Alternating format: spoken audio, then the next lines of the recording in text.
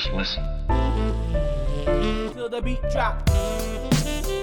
In the battle for round. My life. In every verse. I got rhymes. What's up? It's your boy AT and your boy AE coming to you live and direct with another episode of Bars, Rhymes and Life, where we break down the bars, relate to the rhymes, so we can shed light on our lives. Just listen. Till the beat drop. In the battle for round.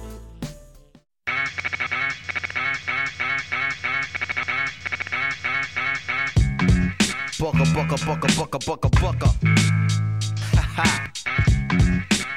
You know the deal. Welcome to part 2 of our Bars, Rhymes and Life episode on Mos Def Mathematics. Alan, who's next? I'm up next. It's one universal law, but two sides to every story. 3 strikes and you're bidden for life, mandatory. Yo, it's one universal law, but 2 sides to every story. 3 strikes and you bitten for life, mandatory. Snap. There's so much in these bars. So much. One universal law, but 2 sides to every story. There's this thing, I don't know if you've heard of it, called enlightened centrism. It's basically just like a criticism of like centrist politics, where people who will kind of sit on the side and, you know, like when Trump responded to the Charlottesville fascist rally by saying there are good people on both sides, and people were like, hang on a second, those were like actual neo-Nazis. You can't say there are good people on both sides. Like it's that kind of response that says, oh, you know, they're both as bad as each other. And when that's clearly not the case, right? And although I don't subscribe to that, it's true that there is a story behind every action. And even if those actions are like morally wrong and we don't agree with them, there's still a story behind them, because things don't happen in a vacuum. And so, although, you know, we don't want to absolve people of like the responsibilities of their actions, it does sometimes help to explain their actions or give context to them, which is important. There's a quote from the author John Green. He says that the truth resists simplicity. And it's kind of the opposite of like Occam's razor, which is like the simplest answer is usually true, which makes sense for like the physical realm of sciences, but for social phenomena, things are more complex than that.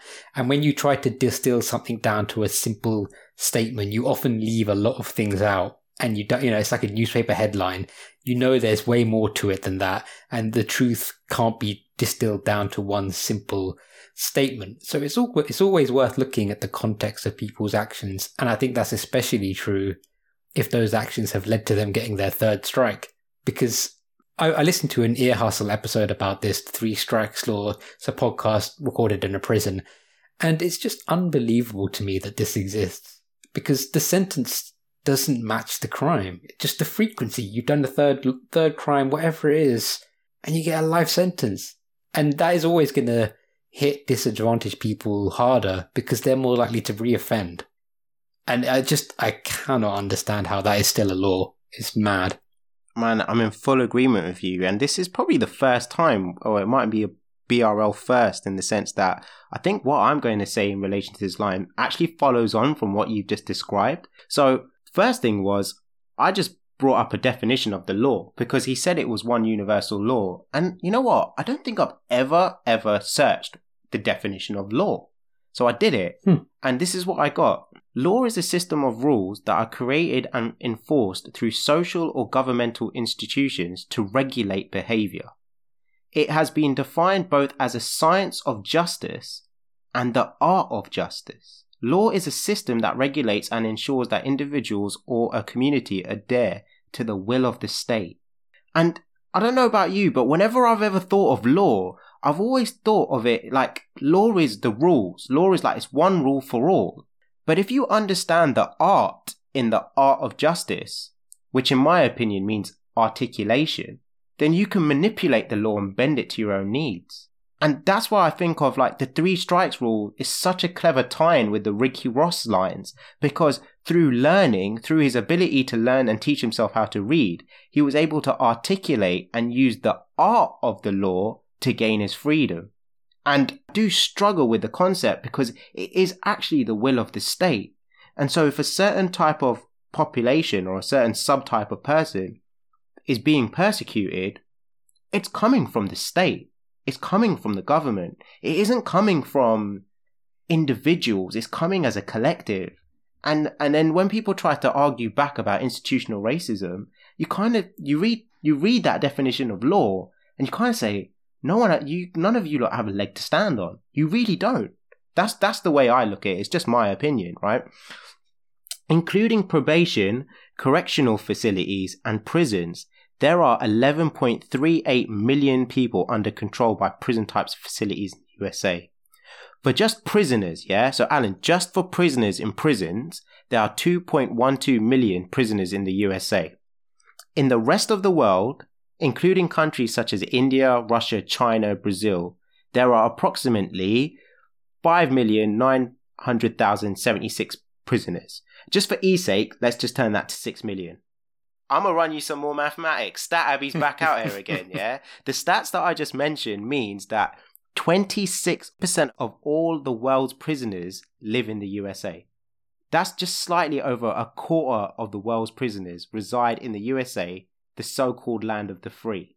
I just want to also I just need to like I said, it's mathematics, yeah? You can't argue numbers, right? There are 327 million people that live in the USA. There are 7.7 billion people that live in the rest of the world. How does a country that represents 0.042 of the world's population have more prisoners than anywhere else in the world, Alan? How does a country that represents 0.042 of the rest of the world's population have more than a quarter prisoners than the rest of the world? It's all mathematics, isn't it? Fucking hell, man. This is what you've been putting me through, because I start breaking this stuff down, and not only does it like super depress me, but it's just like, how are people not seeing this?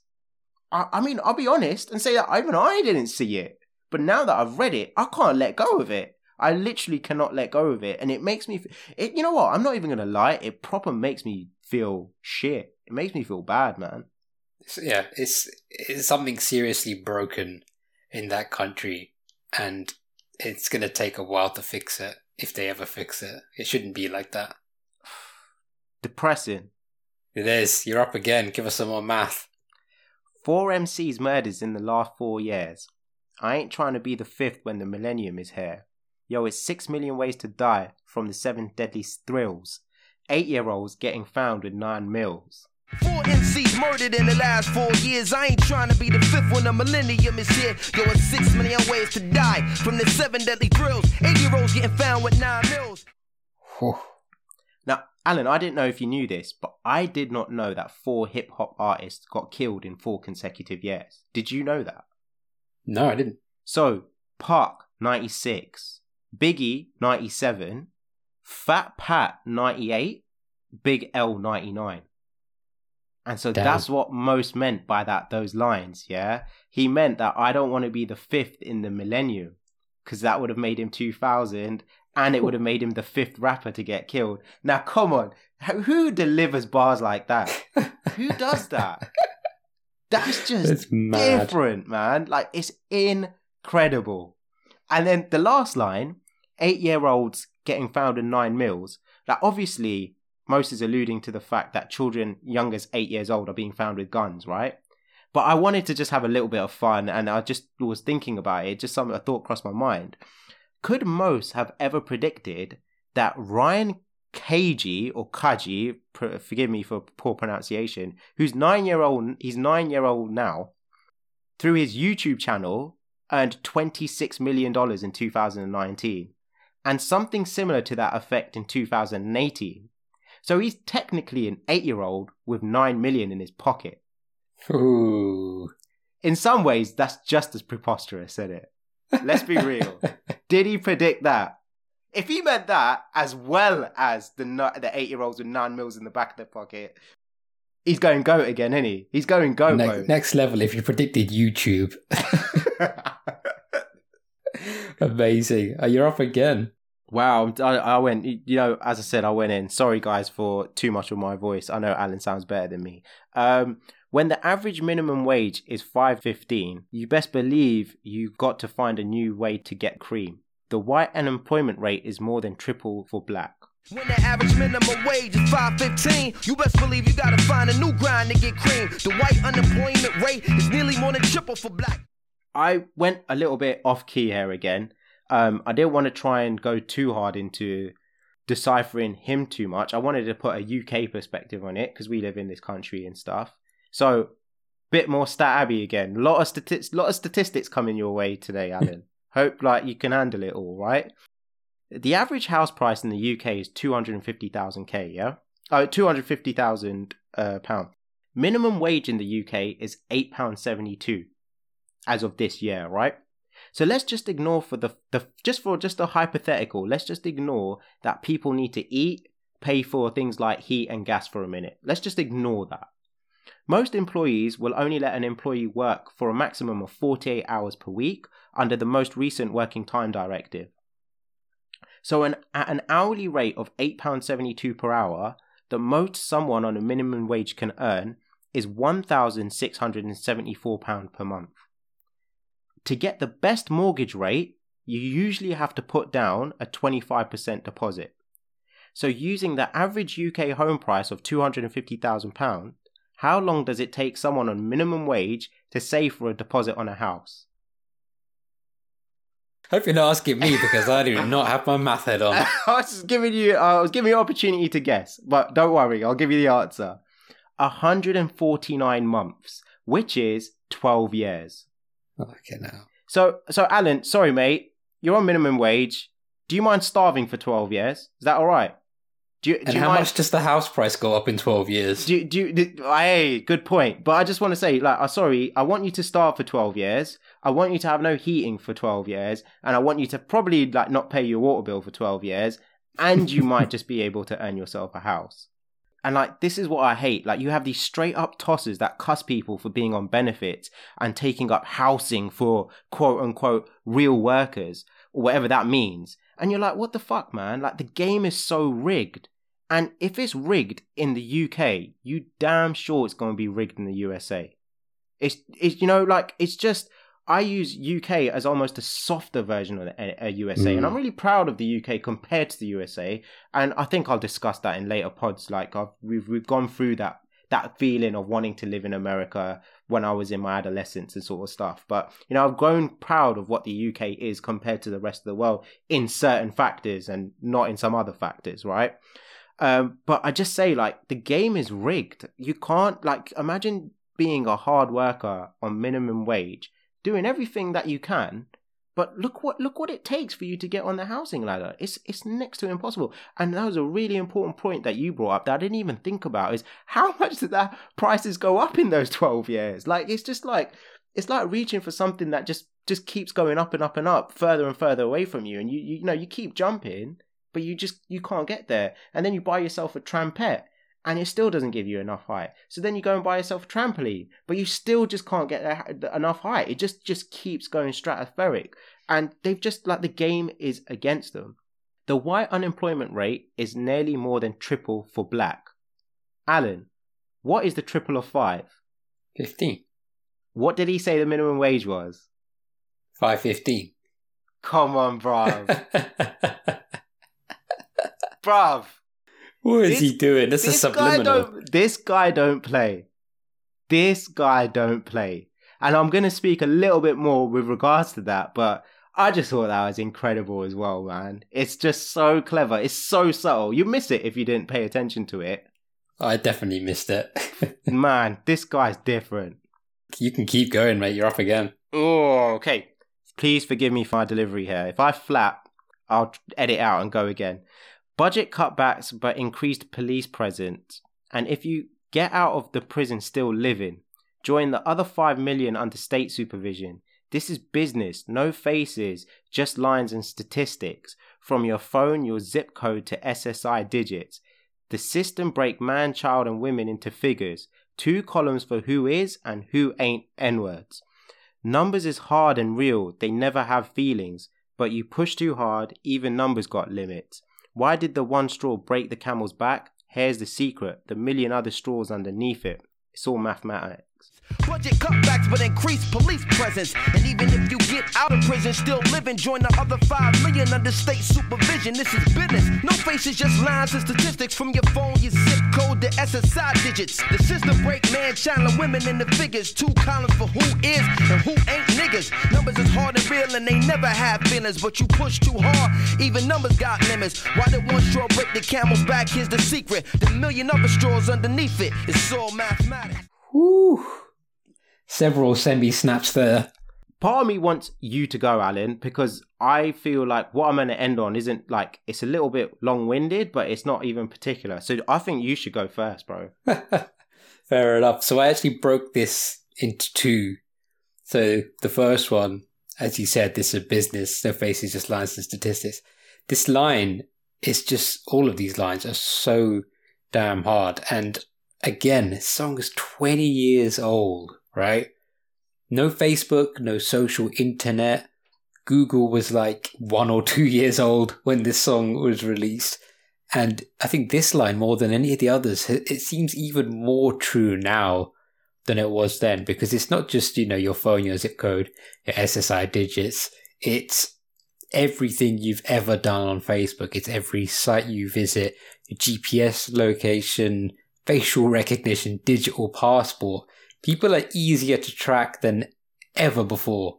And then, when you think about the role of machine learning algorithms in decision making, this line becomes even scarier because all of the bias in the statistics that he's talking about, those statistics have then been used to train algorithms to make important decisions that affect people's lives, like from insurance costs, whether you get a house, court sentences, all of those sorts of things. So we've essentially digitized our biases and encoded them into all of our systems. And because of the way that things like neural networks work, you don't have to tell it that a certain group of people is black or white or poor or rich. It will learn that on its own. Like, you don't have to give it that information. You can say, oh, it's not racially biased because we took out the data on ethnicity. It doesn't matter. A neural network will pick up that information by using associated variables. It will still be able to group those people together because it will just find the patterns in the statistics. That's what they're built to do. And so it's really difficult to take those human biases out of the data. And it's built into those systems. So when he says, there's 2 columns for who is and who ain't N-words, it's like those systems really can tell who is white and who is black. And even if they're not written to do that, they can do it and they make the decisions. It's kind of terrifying. Is that could you enlighten me on the fact that in training themselves like that, then all they do is just multiply those decisions by 1,000, by 10, and it just, it's sweeping against populations rather than just, how a government might make a law and it just affects people within that state or within that country. This is like globalization, biases and non-biases, correct? Yeah, because it reinforces, the algorithms reinforce themselves. If you have an algorithm that decides whether or not you get given a loan by a bank and it keeps persistently rejecting people of a certain ethnicity without even being told what their ethnicity is, if it keeps doing that, and then when other companies try to write new algorithms and say, well, let's see who's been rejected before. Oh, it's all these people. Just keep reinforcing it until it's so ingrained into our data that it's impossible to escape. That's crazy. I mean, it's just, I keep saying it, man. You've just ruined my week and you've made me super, super depressed. Well, let me add some more to that. I'll follow straight up with, why did one straw break the camel's back? Here's the secret, the million other straws underneath it. What was it about George Floyd that made things kick off the way they did, right? Why him and not any of the other Black Americans who were killed by the cops? And of course, Mos Def answered this question 20 years ago. Here's the secret, the million other straws underneath it. And, whether or not that emotion and that movement and that anger actually keeps its momentum is another question. But in that moment and at that time, it was like the final straw that made people snap and take notice, and to really, really had an impact in a way that others just hadn't because of that build up. And like I said, I hope it isn't forgotten, and I hope the straws don't keep piling up. But then again, here we are talking about a 20-year-old song that could have been written yesterday, so we might have a bit of a way to go. Oh man, that's so poignant, so true, and so sad. It's so sad. And even I love that thought process of actually, when you think of Sandra Bland, you think of Eric Garner, yeah, even, like you kind of go, wow, I never really thought of it in the sense that there was a million straws before, and actually that was the final straw, and it was the weight of that finally made it snap. That's incredible. It's incredible imagery, but it's sad imagery. It's like, it's depressing. And we've said it before, and I think eventually when we're looking at March, isn't it? We've been saying March 2021, March, April, the trial for George Floyd's murder is going to occur, and that we were going to continuously mention it whenever the chance presents itself. We did have that discussion about, is it wrong to just continuously mention it? And I think we came to the conclusion that it's not, because the moment that we stop talking about it, then who else is? Because the mainstream media isn't.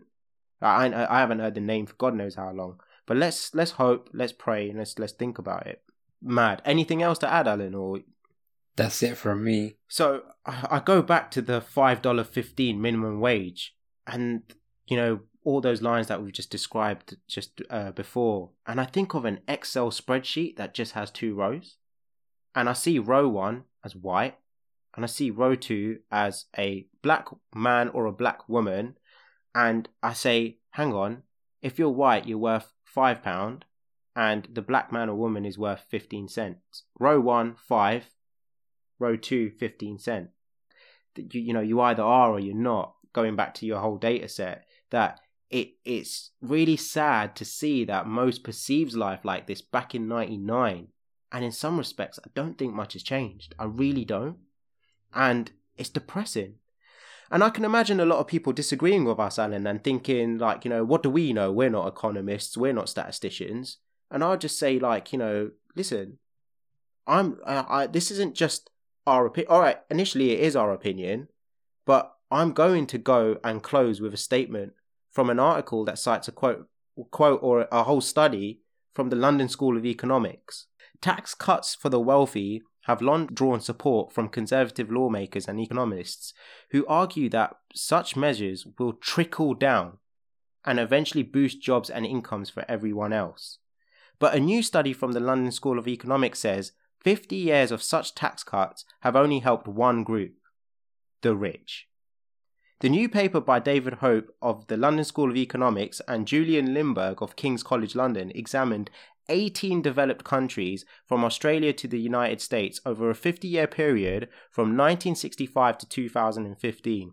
The study compared countries that passed tax cuts in a specific year, such as the US in 1982 when President Reagan slashed taxes on the wealthy, with those that didn't, and then examined their economic outcomes. Per capita gross domestic product, GDP, and employment rates were nearly identical after 5 years in countries that slashed tax on the rich and in those that didn't, the study found.